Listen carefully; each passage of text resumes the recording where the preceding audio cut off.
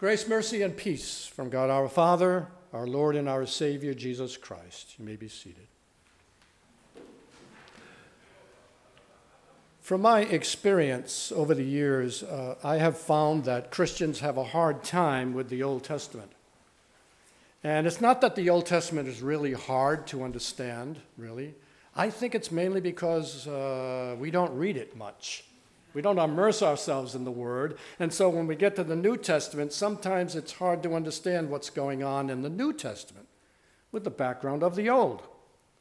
I think a perfect example is the book of Revelation. If you've been in Pastor Schaaf's class, you realize that the entire book of Revelation is based on Old Testament imagery. And if you don't know the Old Testament, you'll never understand the book of Revelation. That's a big problem today in our culture. Now, John was immersed in the Old Testament literature. And God used that background in John to reveal his story of the church in triumph and in tribulation in that book. So John related what he saw based on what he knew, and John knew his Bible. All he had was the Old Testament. And that's similar to what the gospel reading is today. In today's Gospel of Matthew, he quotes 3 Old Testament passages to confirm what he's talking about concerning Jesus Christ. And when you read those Old Testament texts in the context of Matthew, you have to figure out, how did he get that interpretation for that scripture to talk about Jesus? And then you could even ask yourself, and so how do those texts relate to me? And that's a great question too. I'm glad you asked. We will look at those 3 prophecies this morning, a little in depth. And the story is, of course, the angel warns Joseph of the coming danger and the disaster coming upon the land with the famine, with the disaster with Herod. So he's told to flee to Egypt and stay there until it's safe, that it might be fulfilled which was spoken by the Lord through the prophet, saying, "Out of Egypt I called my son." Now that quote is a direct quote from the prophet Hosea in chapter 11. And in that context, Hosea is warning Israel of God's coming judgment because of their rebellion. You think, what? That promise in that chapter in Hosea doesn't seem to make sense in Matthew's context. So you'd be a little confused. We'll come back to that thing about Egypt in a minute. So you'll know the story. While Joseph and Mary are fleeing with Jesus to Egypt, Satan uses Herod to try to destroy this baby lamb king that was prophesied. Scholars estimate, from what I can find out, that around 12 to 20 babies were killed in that general area there, which is still a pretty tragic event.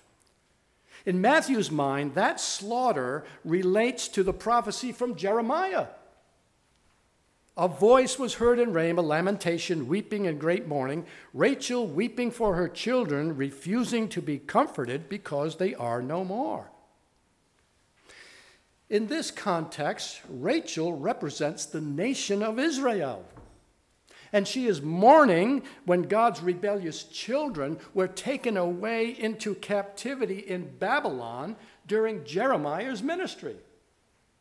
So how does that relate? Well, Matthew applies that tragedy to what happens in Bethlehem.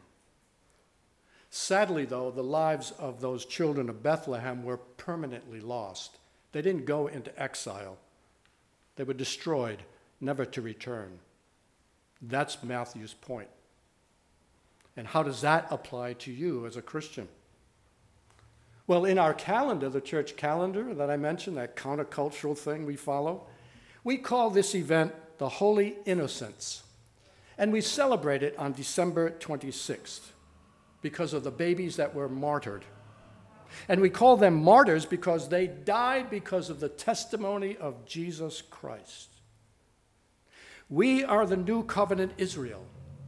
We are Rachel, weeping for the loss of millions of children due to abortion. And we stand in the gap, interceding for the life of the world. Rachel weeps. God dwells in the midst of his people, that is guaranteed, but he didn't promise you a happy, carefree life, free from tribulation, temptation, disaster, or persecution.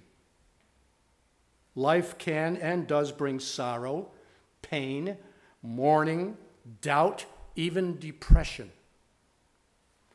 What God does promise is that you will have deep joy and peace in the midst of all that bad and evil stuff going on in the world.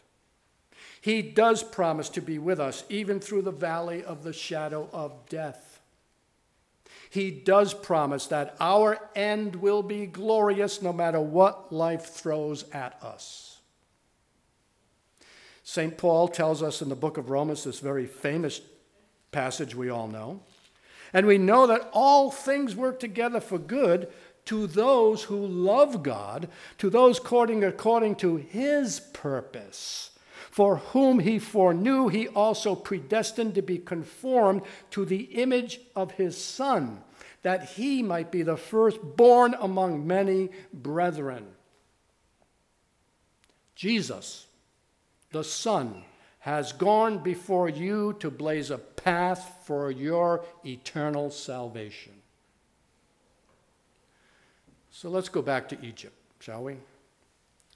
The original trip down to Egypt started with our reading in Genesis chapter 46. And you know that context as well, because it's familiar to us. Joseph was betrayed and sold into slavery by his brothers. God turned that evil event into a blessing. He allowed Joseph to become the main guy under Pharaoh. His father Jacob, who was name changed to Israel, was experiencing famine in the land. And the Lord said, I am God, the God of your father. Do not fear to go down to Egypt, for I will make of you a great nation. I will go down with you to Egypt, and I will also bring you up again.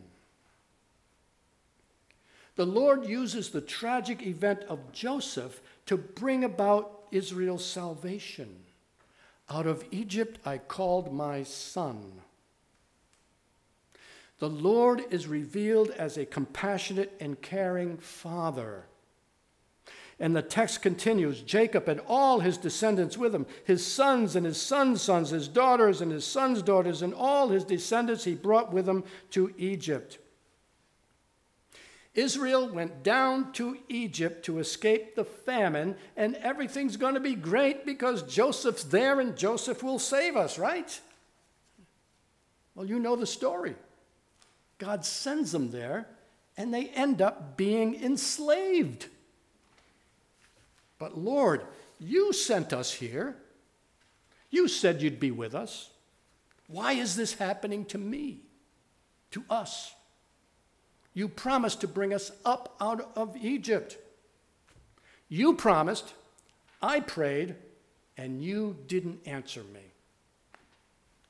Does that sound familiar at all? Sometimes we're the same way, huh? See, God's timing is not our timing, and we have to understand that. So God raises up Moses as a type of Christ to deliver his people, and as God promised, eventually he took his children as an exodus out of Egypt. Out of Egypt I called my son. They are passed over in judgment because of the blood of the Lamb. They are baptized through the Red Sea, miraculously fed with heavenly bread, supplied abundant water from the rock, and so much more so they can fulfill God's plan to bless all the nations through the seed of Abraham. But in the context of Hosea, when we go back there, we hear the cry of a broken-hearted father. Israel, the chosen son, turned his back on God. Hosea says, when Israel was a child, I loved him, and out of Egypt I called my son. The prophets called to them, but they drew away. They sacrificed to the Baals and burned incense to carved images. I taught Ephraim to walk, taking him by their arms, but they did not know that I healed them. I drew them with gentle cords, with bands of love, and I was to them as those who take the yoke from their neck. I stooped and fed them. That's the context of that scripture. Rebellious Israel, as God's chosen son, was released from captivity in Egypt, journeyed to the land of promise to achieve God's purpose. And they failed to fulfill that purpose. Therefore, history was yearning for a retribution and restoration and achievement of God's end through the promise to Abraham. In your seed, all the nations shall be blessed. Despite all the heavenly, fatherly love, the care, the provision, and compassion of God, the children kept rebelling, complaining about life. Oh, why me? And committing idolatry. Then they crossed the Jordan River to conquer their enemies and enter into the land of promise, but they continue to rebel, complain about life, and commit idolatry. And so the divine redemption of Israel as God's son didn't bring a transformation of these rebellious sinners. And God's mission to save the world seems to fail in Israel as the Son of God. God, the Son, Jesus Christ, is sent down to Egypt to escape the destruction by Herod. John says in the book of Revelation, "And the dragon stood before the woman who was ready to give birth to devour her child as soon as it was born." Here's the most important point of this scripture today, people. Jesus is Israel, the incarnate Son, the last Adam, standing in the place of all humanity. Everything Israel failed to accomplish was completed in God's only begotten Son. And he came up out of Egypt to free his people from the slavery of sin and the bondage of the devil. And he came and dwelt in the city called Nazareth, that it might be fulfilled which was spoken by the prophets, "He shall be called a Nazarene." Well, that's a quote from the book of Judges concerning the life of Samson. Samson had a vow to live as a Nazarite, consecrated to God's service. And so no drinks connected to grapes, wine, no cutting of the hair, and don't touch dead bodies. And Samson failed miserably through lust and arrogant pride to uphold that vow. So how does that apply to you, this scripture? Well, Jesus ate and drank wine with sinners. He mingled with unclean. He touched our sicknesses and our diseases. He touched and raised our dead. Jesus went beyond the Nazirite vow and kept himself pure, undefiled, free of any sin, so he could offer his body as an unblemished Lamb of God. And God says to you, "Be holy, for I am holy." Jesus walks in our shoes in every single way. And in baptism, he removes the body of sin that entangles you in this life. And he fills you with his Holy Spirit presence to empower your life to live for him. We are the royal priesthood, dwelling in the most holy place, Christ's body. See, Matthew understood the deeper meaning of all these Old Testament texts. All the New Testament writers interpret the entire Old Testament in light of Jesus Christ. So all of this applies to you as the people of God. Jesus, the true Son of God, fulfills and completes everything that was lacking in national Israel's history and life. Jesus went everywhere God's people went. He fled to Egypt so he could return at the perfect time to accomplish his exodus to the cross for you. He's the bread from heaven to fill your spiritual hunger. He is the rock who gives the Holy Spirit as living water for your spiritual thirst. At his baptism, he stood in the Jordan, and then he journeyed into the wilderness as Israel did. In the wilderness, without bread and water, the Son overcame temptation to exercise earthly power and idolatry. He faced Satan's seduction as God's people did, but he never sinned. He's victorious for us even when we fall short. He is the unblemished Lamb for all our sins, the final prophet, Word of God, the great high priest, King of kings, fulfiller of the law, and the new and living tabernacle of God. He went to the cross to die where we should have been. Jesus takes the place of Israel. He takes our place. He reenacts Israel's history. But where Israel failed miserably, where we failed miserably, Jesus succeeds triumphantly in every way. He goes above and beyond in every detail of life. And this is our story as well, people of God. Because Jesus did all of that for us, we have all he is through him. United with the Father by the power of the Holy Spirit in the fullness of Jesus. We are the prophetic word of God to the nations, the royal priesthood offering spiritual sacrifice. We are the holy nation ruling with Christ as kings, living stones in his holy dwelling place, his body. Hunger satisfied, thirst quenched, body and soul nourished on our journey toward our Father's house. All of this for you, that it might be fulfilled which is spoken through the Lord, by the Lord through the prophet, saying, out of Egypt I called my son. Amen.